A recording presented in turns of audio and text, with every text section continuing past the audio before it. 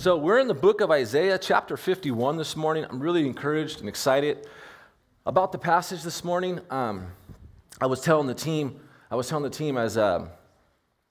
we were praying for the pre-service, like if you were to just excavate this passage, chapter 51, and just read it, kind of not knowing who the author was, it would read a lot like a psalm. It's very poetic, very encouraging, very reflective, and it's a lot more faithful than this earpiece is being right now. Give me a little bit of a hard time, but no worries.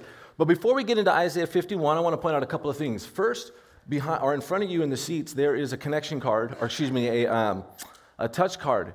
It's an invite to our Christmas Eve service this Tuesday at 5 p.m. If you guys can go ahead and make sure that you take that card, or a card, and hand it out. Invite someone to our Christmas Eve service. It's going to be a great time. There's nothing like coming, to church at 5 o'clock Tuesday afternoon, right before we get into all of our Christmas festivities. We need to hear from the Lord. It'd be a great time. So I encourage you, invite your friend, invite your neighbor, and bring your family, all right? Second is there is a little paper ornament in the chair in front of you as well. What we want to do each week, we've been writing names, names of people we want to pray for. So if you can, take that ornament, and we're going to take a second, and if you can take it, it's just the first name. I don't care if it's the same name you wrote last week. Just take the name, write it down, and that way we can consistently pray for them. And then after the end of service, that'll be better. At the end of service, when we're doing our communion and our response, we have these wreaths around the church.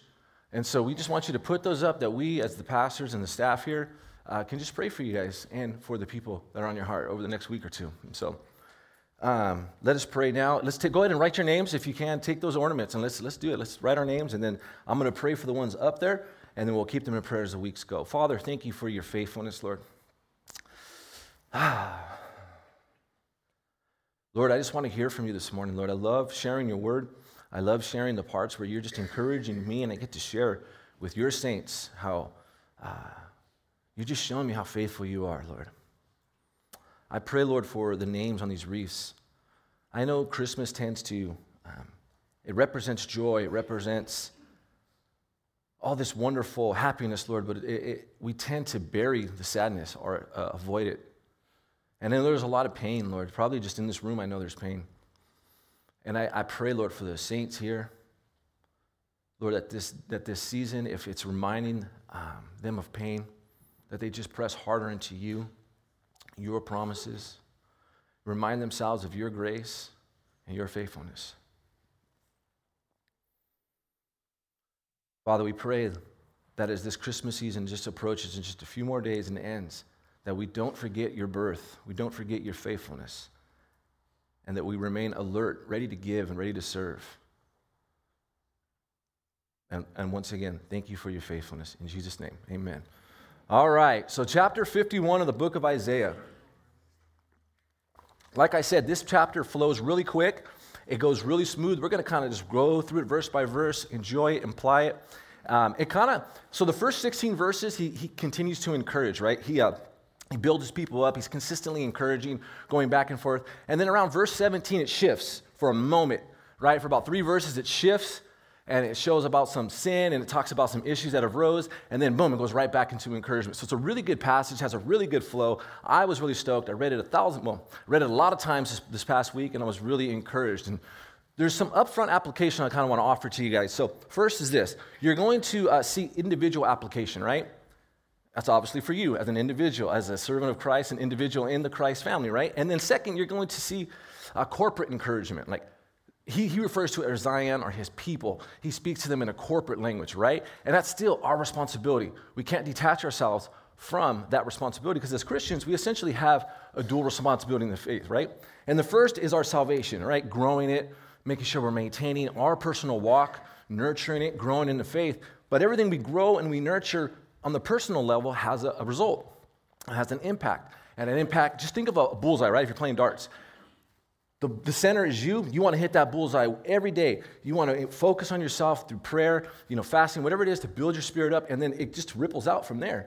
The next line would represent for me would be my wife, right? And then my marriage, and then my kids, and it just keeps rippling out my work, and then church, et cetera, et cetera. But it all starts with our walk.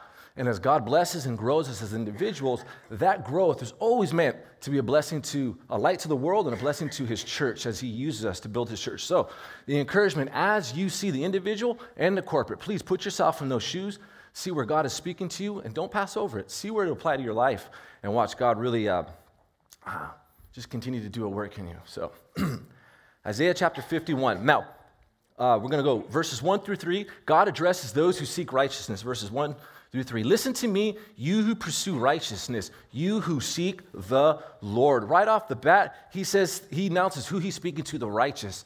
First thing I want to talk about the word righteous. We'll interpret it really quick for you. It's a simple interpretation. I can't pronounce the Hebrew word, but I can tell you what it means in Hebrew. I can tell you what it means in English. It means righteous. Now, I say that not in any facetious manner, but it's a right standing before God.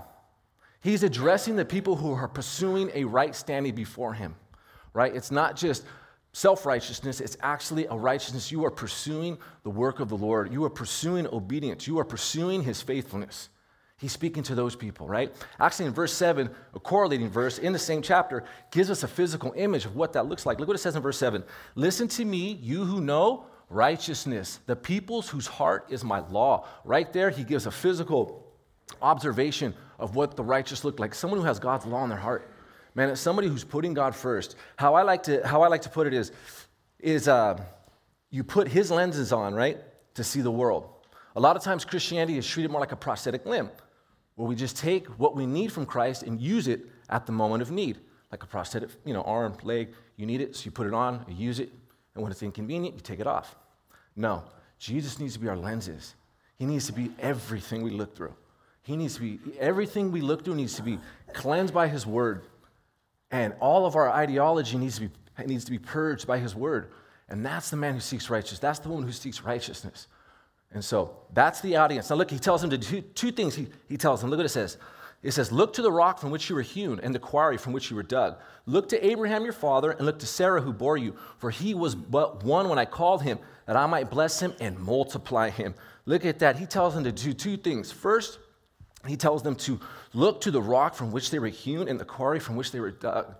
He is telling his saints, man, look to me. Right? Look to me. Remember the context. They're in captivity. They're in a harsh time right now. Look to me. Look to the rock from which you were hewn. You've been crafted. Man, God has given this image that you are a stone, a rock, and you have been carved out of it. And he has done that for you. And another thing he says, look to your father, Abraham your father, and to Sarah who bore you.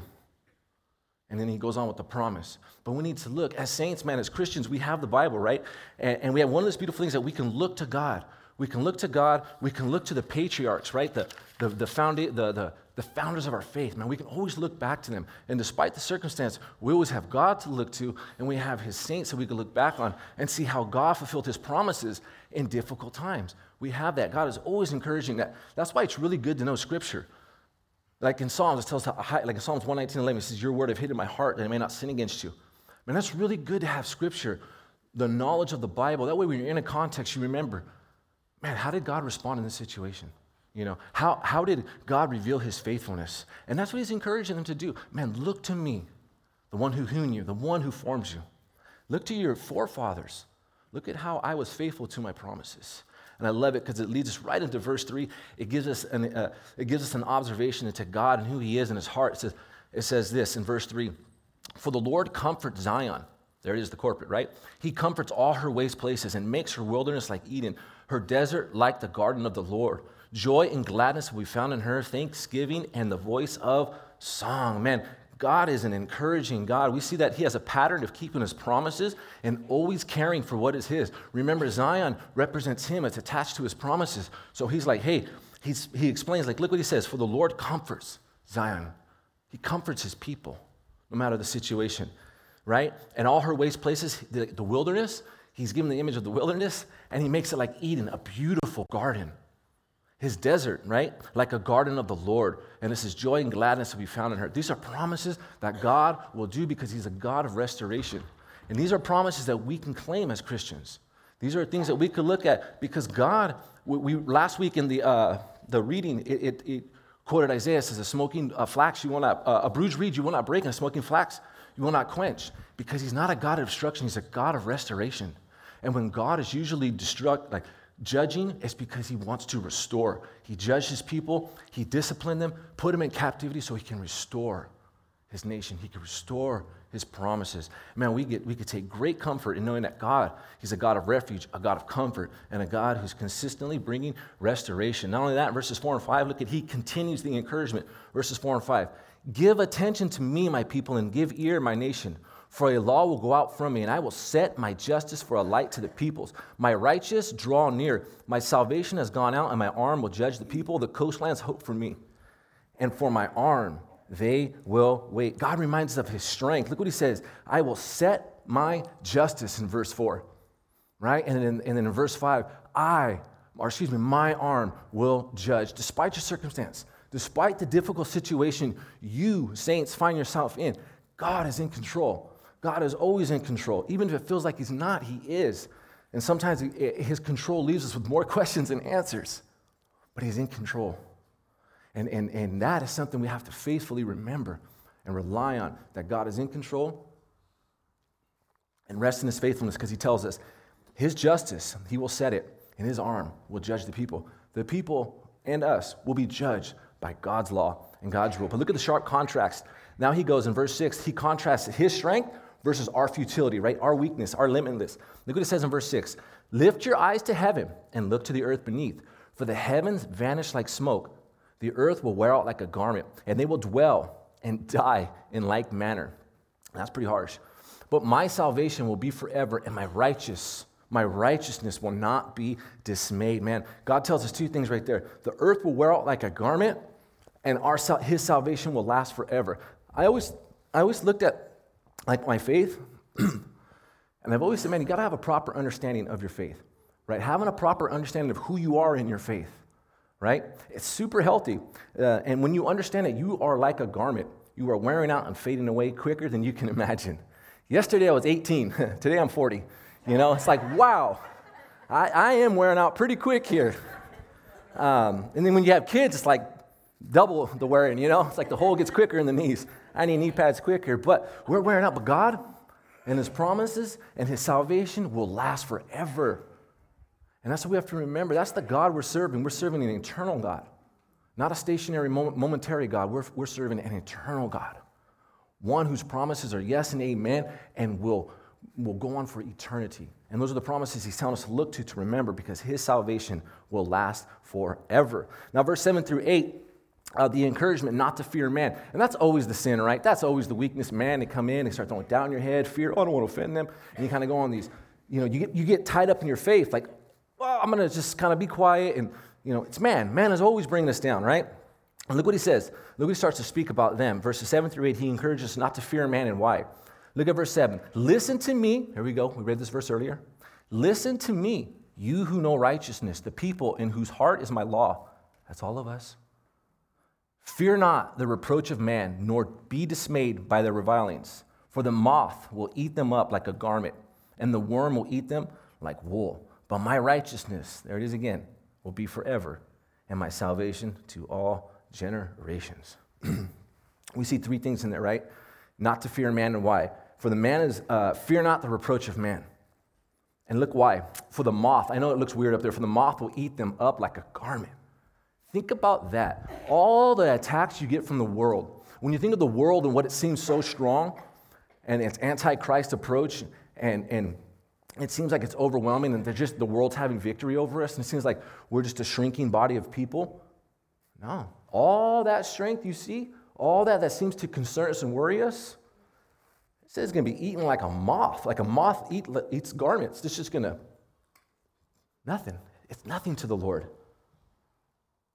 And the salvation will continue. God's work is going to continue. We do not need to fear the reproach of man. I get it. I fear the reproach of man at times. Someone fears the Lord or fears the reproach of man, especially when you use that language, well, I don't fear no one. You're trying to convince yourself you don't. But it's natural within all of us. We want people to be pleased. We don't want, some people love violence and fighting all the time. I like it only when it's scheduled. Monday nights, Friday nights, and Saturday mornings at the gym. I'm good with those 3 days. Other than that, I'm very peaceful. And honestly, I only train to remain in peace. But anyhow, we don't need to fear man. He seems strong, and his ways seem intimidating, but in the end, they're not. You know, my wife and I, we're reading a lot of George Mueller. George Mueller is a missionary from long ago, the late 1800s, early 1900s. He's an amazing man. Oh my God, he's an amazing man. But he had this, one thing that sparked his faith was the compromise that he would see in Christians to be salesmen or to work in the workforce. And so he's like, I don't want to work at a church. I want to work in the world. Like, I want to work in society and show that you can honor God as a salesman. You can honor God in all these. And that was his mission. Now, his mission's amazing. He ends up turning into this amazing orphanage. He ends up opening this orphanage. He does this amazing work with a lot of orphans. It's great. But the initiation, the thing that launched him into his, standing firm for Christ was like, hey, I want to stand strong for God in all situations. And I'm going to show my brothers and sisters, you don't need to compromise. He's actually inspired me. I have no desire to be on staff on a church. I do all this for free. I volunteer my time because I want to work outside the church. I love being in the presence of non-believers and speaking the gospel and selling pool remodels to them as well. But I like speaking. But honestly, you do not know. This is the thing, for so long I wanted to be on staff and full-time and all that, and it's a prestige thing, right? But when you kind of take my gifts, my strengths, and who I really am, nah, man, I'm better off being planted around a bunch of, especially if you think about it like this. So you call me up, right? Because technically I'm not on staff, but I am. Let me give you example. Let me explain. All right, Scott, we got your Tuesday schedule. I show up, hey, Mr. John Doe, right? Knock on the door. Well, he's paying me to be there, and I am going to eventually share the gospel with him and hopefully sell him a backyard remodel. So that's my way of being on staff. I look at it that way, that this is God giving me divine opportunities, and it's a blessing. Man, it is a blessing being out there working in the workforce, but man, putting God first. And I've been very inspired by George Mueller, and I like that. But we don't have to fear man. I don't have to compromise. I don't have to lie. Sure, my prices are higher, whatever. I don't have to lie. I don't have to say, lie on anything. No, God's my provider. I'm honest, I'm fair, then I'll hold my integrity. He will be my provider. And the fear of man subtly can make us compromise our faith in ways like that, where I'm just going to lie a little. I'll put 50 extra square feet. It's an extra, X amount of dollars or whatever. No, be honest. Show God's glory in all situations, man, and allow Him to lift you up. It's amazing. We do not have to fear man. Now look, really quick, we just looked at these 8 verses, right? And we can kind of step back and we can just observe them. We kind of just threw them up, we can observe them. I sure did it. There we go. So it gives us, there's essentially 6 steps you see in there, right? And I'm not giving you 6 steps to success in your faith. Not at all. These are 6 things I observed that are healthy practices. Technically 4 of them are healthy practices, 2 of them are healthy reminders. Look what it says. We looked in verse 1, look to the rock. Something we need to consistently be doing is looking to God. Look at 2nd, look to our forefathers. Man, know biblical stories. Understand the Bible, what's going on and why. We need to remember that God is faithful to His promises, for the Lord comforts. That is His promise to us. One of my favorite verses, and if you know me long enough, I pray this almost every time, 2 Timothy 2:13, because I know I'm faithless. I know I lack. But look what it says. If we are faithless, He remains faithful. He cannot deny Himself. That is an amazing promise we have. So that means when you read scriptures and it's attached to God, a promise, He can't deny Himself. God will honor His promises. Remember, His word is not frivolous. When God spoke, creation happened. When God's word is launched, life comes out of it. And when He's saying right there, He can't deny Himself. When there's a promise attached to Him, it's a yes and an amen. We have to just be faithful. It may not be in His will to accomplish that specific thing in our life or in our lifetime, but salvation to all generations, and it's everlasting. He will be faithful to Himself. And we also see that we need to remember His strength, right? His arm will judge. And we need to remember our futility. We will die in like manner, and we need to remember how God looks at man. They will be eaten by the moth. There's no strength in man. That one's not a great note. And so, just 6 simple things that I observed, man, that can really be practicing your walk, and then build and grow your faith. That's what we want to do, right? So look at verses 9 through 11. All this that we look at, now Isaiah turns to prayer. And I love his prayer because it shows us a couple of things. First, it shows how tragic of a situation they're in, and then it just shows us, let's read it, verses 9 through 11. Awake, awake, put on strength, O arm of the Lord. Awake as in the days of old, the generation of long ago. Was it not you who cut Rahab into pieces, that pierced the dragon? Was it not you who dried up the sea, the waters of the great deep, who made the depths of the sea a way for the redeemed to pass over? Look at what he says, man. He says two things right off the bat, right? He talks about, or let me explain this. He gives two examples, and he points to two things about God: God's strength in war and God's authority over creation. Why is that important? Well, if you come to me and say, hey, Scott, like if one of the youth kids come to me, pray for me on a test, right? Well, my prayers are like, Lord, we know you're faithful and you reward good behavior, et cetera, right? We pray for their test. Someone comes to me and says, hey, I have cancer. I start to invoke creation. Lord, you are the creator of heaven and earth. You rose the dead, and we draw out, we then attach God's like most glorious moments to our prayer. We're trying to invoke all the strength that we know in Scripture. And when he's invoking a great war against the Canaanites, where the Israelites were grossly at a disadvantage, and they won, that was because God's strength. And then he looks to God's strength over creation. Man, Moses, he parted the seas. And he's looking to that God. He's like, hey, this is the situation we're in. And these are the two things I'm appealing to you for because it's bleak. It's hard to follow you right now. It's difficult. It's overwhelming. It's a burden. And he's pleading to those things. But when you're honest, man, you sit before God. And this prayer is yet 3 verses, but I don't think it was 1 minute. I'm pretty sure Isaiah stayed in this moment. Just when you read, the previous 50 chapters, you kind of get an idea who this man is. And I'm pretty sure he sat in this moment. But then look at verse 11. Now we can understand the situation, but verse 11 is true for all of us. Look what it says. And the ransom of the Lord shall return and come to Zion with singing. Everlasting joy shall be upon their heads. They shall obtain gladness and joy and sorrow, and sighing shall flee away. That is a promise again of restoration. God will always restore his people, right? In the restoration, the ransom shall return, right? They will return with worship and everlasting joy, and they will obtain gladness. Not only are they going to come back, they're going to come back with power. They're going to come back worshiping the Lord. And God is a God of restoration. If you're here, if you're broken and you feel like you're struggling, man, God is a God of restoration. He will restore you. But it takes some basic steps of faith. And it starts with obeying what you know, being obedient in the simple things. That's when you start to see the change. And that's when you start to see God's promises flow through you. And that's when you start to walk in them and feel that building us up. And you too, you shall return. You will be singing. Joy will fill your heart, and gladness is something that you can obtain. But again, just like I put up those 6 little practices, those are healthy steps to listen and practice and grow in your faith, right? And it says in verses 12 through 13, he again goes back to man, do not fear the oppressor. God is very concerned about man oppressing us. This is the 3rd time it's popped up. It means we need to take heed, right? Verses 12 through 13, look what he says. I am he who comforts you. Who are you that you are afraid of man who dies, of the son of man who is made like grass, and have forgotten the Lord your maker, who stretched out the heavens and laid the foundation of the earth, and you fear continually all the day because of the wrath of the oppressor when he sets himself to destroy. And where is the wrath of the oppressor? Man, he not only calls him out, he mocks him, right? He points it out in those 2. Don't fear the oppressor, right? The oppressor, he's got nothing, the oppressor, he's got nothing on God. And God is telling us not to fear him, but he's coming. He wants to stifle you. He wants to slow you down. And a lot of times it's you. A lot of times it's you oppressing your own self by believing in lies and not believing what God has said about you. You look to your faith and about your last victory, and that's how God looks at me. No, man, God has a lot of great promises about you, concerning you, written down in Scripture.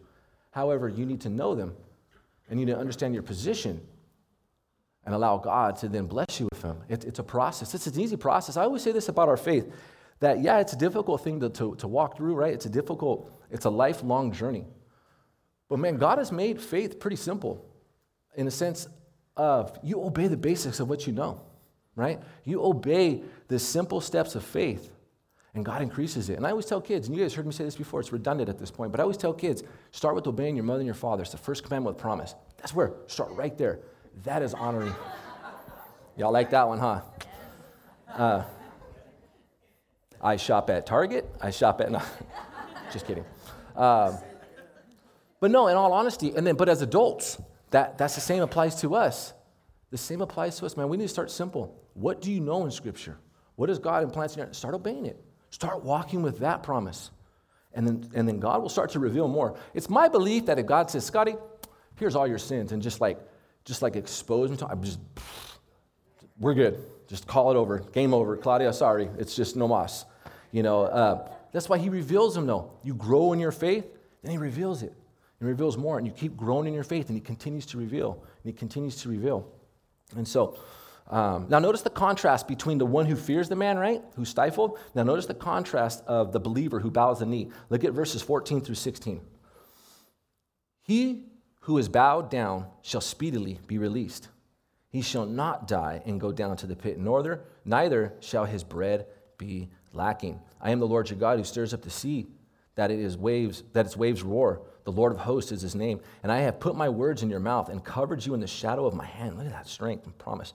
Everlasting, establishing the heavens and laying the foundations of the earth, and saying to Zion, saying to you people here this morning, you are my people. The contrast is simple, man. Look at verse 14. He says, he who has bowed down shall speedily be released. He shall not die and go down to the pit, neither shall his bread be lacking. Man, when you are of God, when you are walking in the promises of God, you're not held captive. Sure, it can seem like society has you down, but you're not held captive. I think of the Apostle Paul when he's in jail, right? People are preaching the gospel, and he's still preaching the gospel. You're not captive. You just have a new ministry. You know what I mean? And look what it says right there. He says in verse 16, I will put my words in your mouth, and I've covered you in the shadow of my hand. Man, that is a beautiful promise, saints. And we know that God's protection, and we know that in his protection, if something really tragic happens to us, God allowed it, maybe even caused it. We have to accept that. And that's the time we step back, we put a pause. I've had a lot of plans lately, and I had an extreme tragedy lately. It's like, whoa, Lord, you're jumping on my plans. Like, that was, you know now, my plans are shifted dramatically. And it's not me to say, hey, God, you're wrong. No, he's right. I don't want to accept it. For many of you don't know, one of my closest friends died a week ago, and I just don't understand, like, why? Just why him? There was so much we could, and it just doesn't make sense. But I have to accept it. Okay, Lord, now you got something new for his beautiful family. And you got something new for me and my family in that relationship, and my sister and my brother-in-law with that relationship. But it doesn't mean God's wrong. It just means that wasn't my plans, were not his plans. And so now I have to take a step back and find purpose in that. Like, how does this work out now? But it's okay. God is faithful. God has a plan. He's using me to build his church. I'm not using him to build my kingdom. So I will submit, as difficult as it is. I didn't want to preach today. It was just last Friday. And, you're trying to wrestle with it. But then again, my buddy Raul loved the way I preached. And he's like, I could just hear him, nah, dog, you need to preach. You need to preach. I could just hear my buddy. So I'm here, man. And praise the God, praise the God. Praise God, I was able to, we had a vigil for him in downtown LA, and I got to share the gospel uninterrupted with roughly 100 graffiti writers. And it was an amazing time right there, right in the streets of downtown. And so right off the bat, his death was used for God's glory. And it's been a blessing, man. And you know what? There was fear. There's a fear because you're talking all my peers. And those of you who don't know me, I have a lot of respect in the graffiti world. Not proud of it, but just giving you guys some content. I have a lot of respect. I've done a lot of work in that world. And so I'm there now in the presence of all these graffiti writers, a lot of them. And we're talking the elite. I'm fearful. I don't want to share the gospel with these guys. They're going to kill me online. But then I just said, nope, that's a lie from Satan. I'm going to go up there and preach. I'm telling you, man, I went and I preached, and I told them, you can watch on, go to my Facebook. It's on there. And I shared the gospel with them very clear. I challenged them. I called them to repent. And I can tell you this much. My phone has been blowing up all week. I cannot, and I told Pastor Jeff, I go, man, I think it seems like we're preaching to a hurt world more than a lost world. How many of these kids, these young men, are just broken? They're just broken. And they find their identity in this subculture, in this graffiti world. And they just got exposed. And now, getting text messages. How do I, and it's been a blessing. But the fear of man, if I would have let the fear of man stumble me from moving forward, I wouldn't have had this blessing. And they wouldn't have had the word of God shared to them at that moment. And so it was a blessing, man. And so we look at these passages, right? And we look at all of it. And we ask ourselves, how did they get to this situation, right? Like when you look and God is consistently reminding you, because this is something that always troubles me in the faith, right? We know what God says, but how do we find ourselves in these dire situations, right? Because on the outside, most of us look pretty godly. Like when you meet us at church, when you meet them in the streets, they're well-behaved, they're nice, or respect. Well, how do we get into these dire situations? Well, I believe verse 17 shows us the issue. And I wrote, the issue is they're not woke. Look what it says. Wake yourself, stand up, O Jerusalem, you who have drank from the hand of the Lord the cup of his wrath, who have drank the dregs, the bowl, the cup of staggering. Wake up. They are not awake. They are asleep. But are they? Like, what does he mean by that? Because I kind of wrestle with it. What do you mean you're asleep? So I kind of was praying over this, and what does it mean to be asleep? And so what I've done is based on everything that I've seen in the previous 50 chapters that led me up to this point, there's been a consistent theme of things that have been lacking, a consistent theme of disobedience. And it always came down to simple individual applications. Simple individual applications. I wrote down 4 of them, okay? We can find a lot more, but I wrote down 4. Prayer, fasting, tithing, and confession. Those are 4 things that are very personal. They're not very public. We do public, but they're not extremely public. And I look, like, what does it mean to be asleep?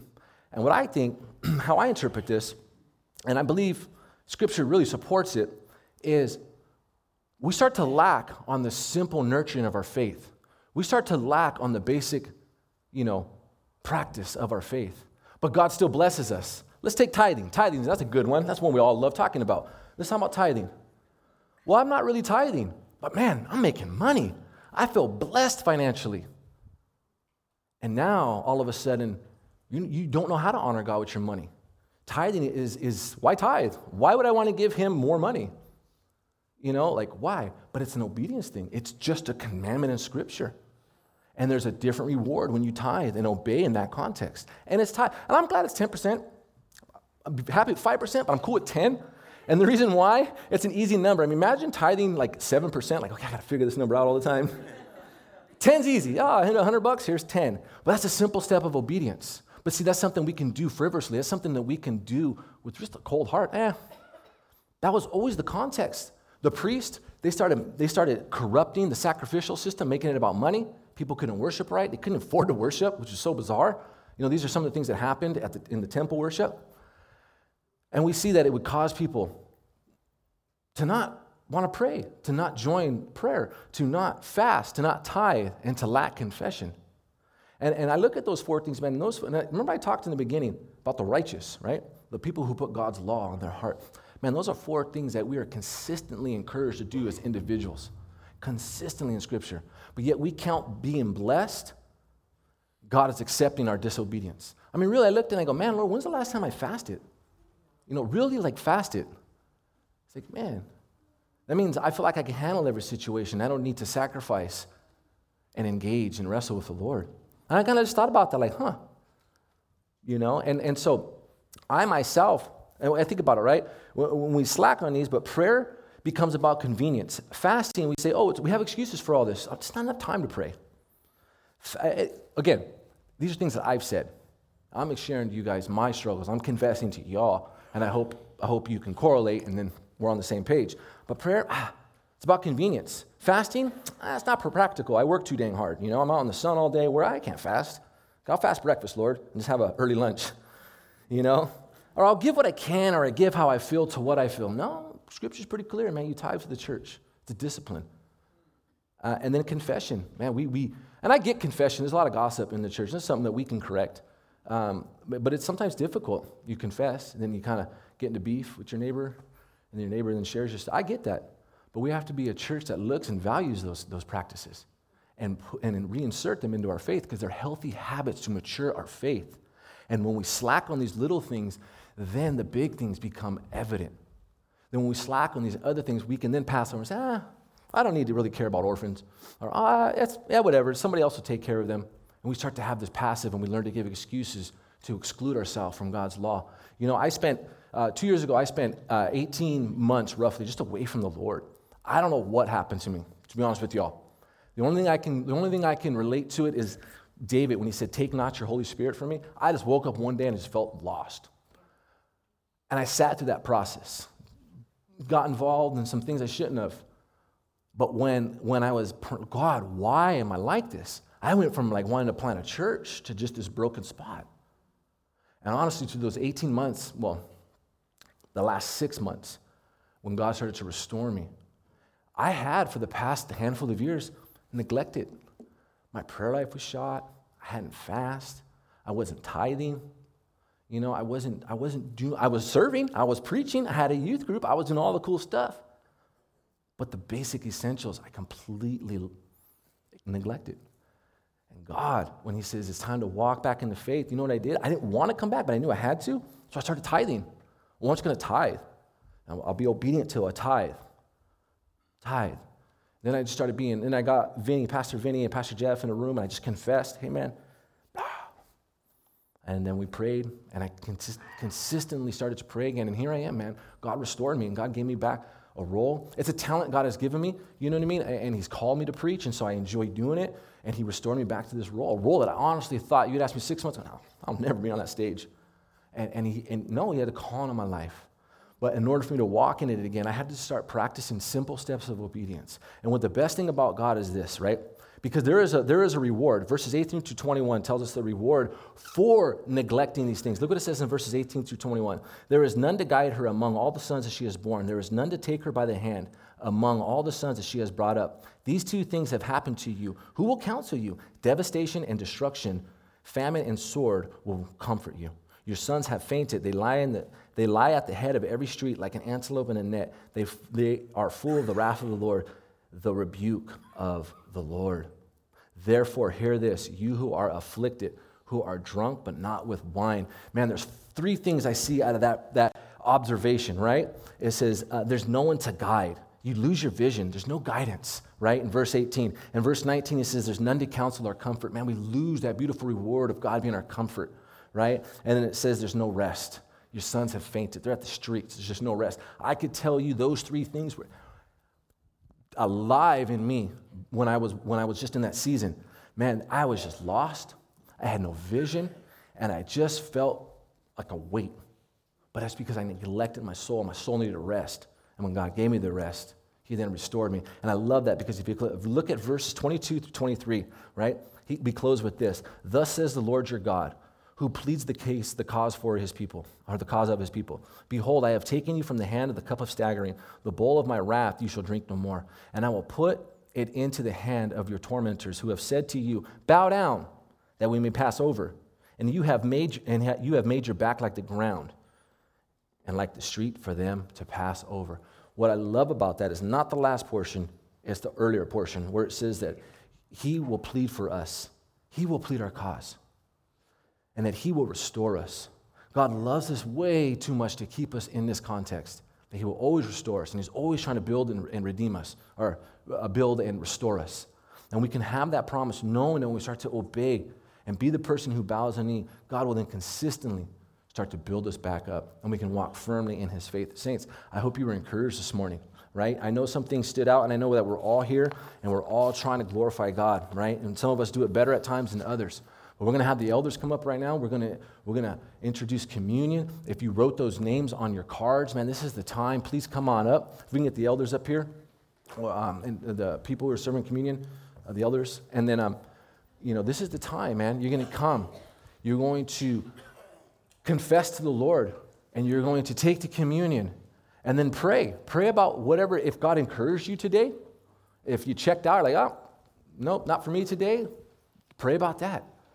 Man, if God convicted you, and pray about that. It's all good, man. Just pray and seek the Lord. Allow him to restore you and start to build you up. One of the things that we tend, I was talking about earlier, that we take lightly can be communion. Man, communion is something powerful. It's a place where we come and meet God. It's a come where we get to experience what God has for us. And it's a wonderful time that you can attach your struggles. You can attach whatever you're going through to a moment. And you can take the communion, and you remember what Jesus has done for you. You remember his death and his resurrection. And then you can pray the promises that God has for you as you take the communion. Amen? Let us pray.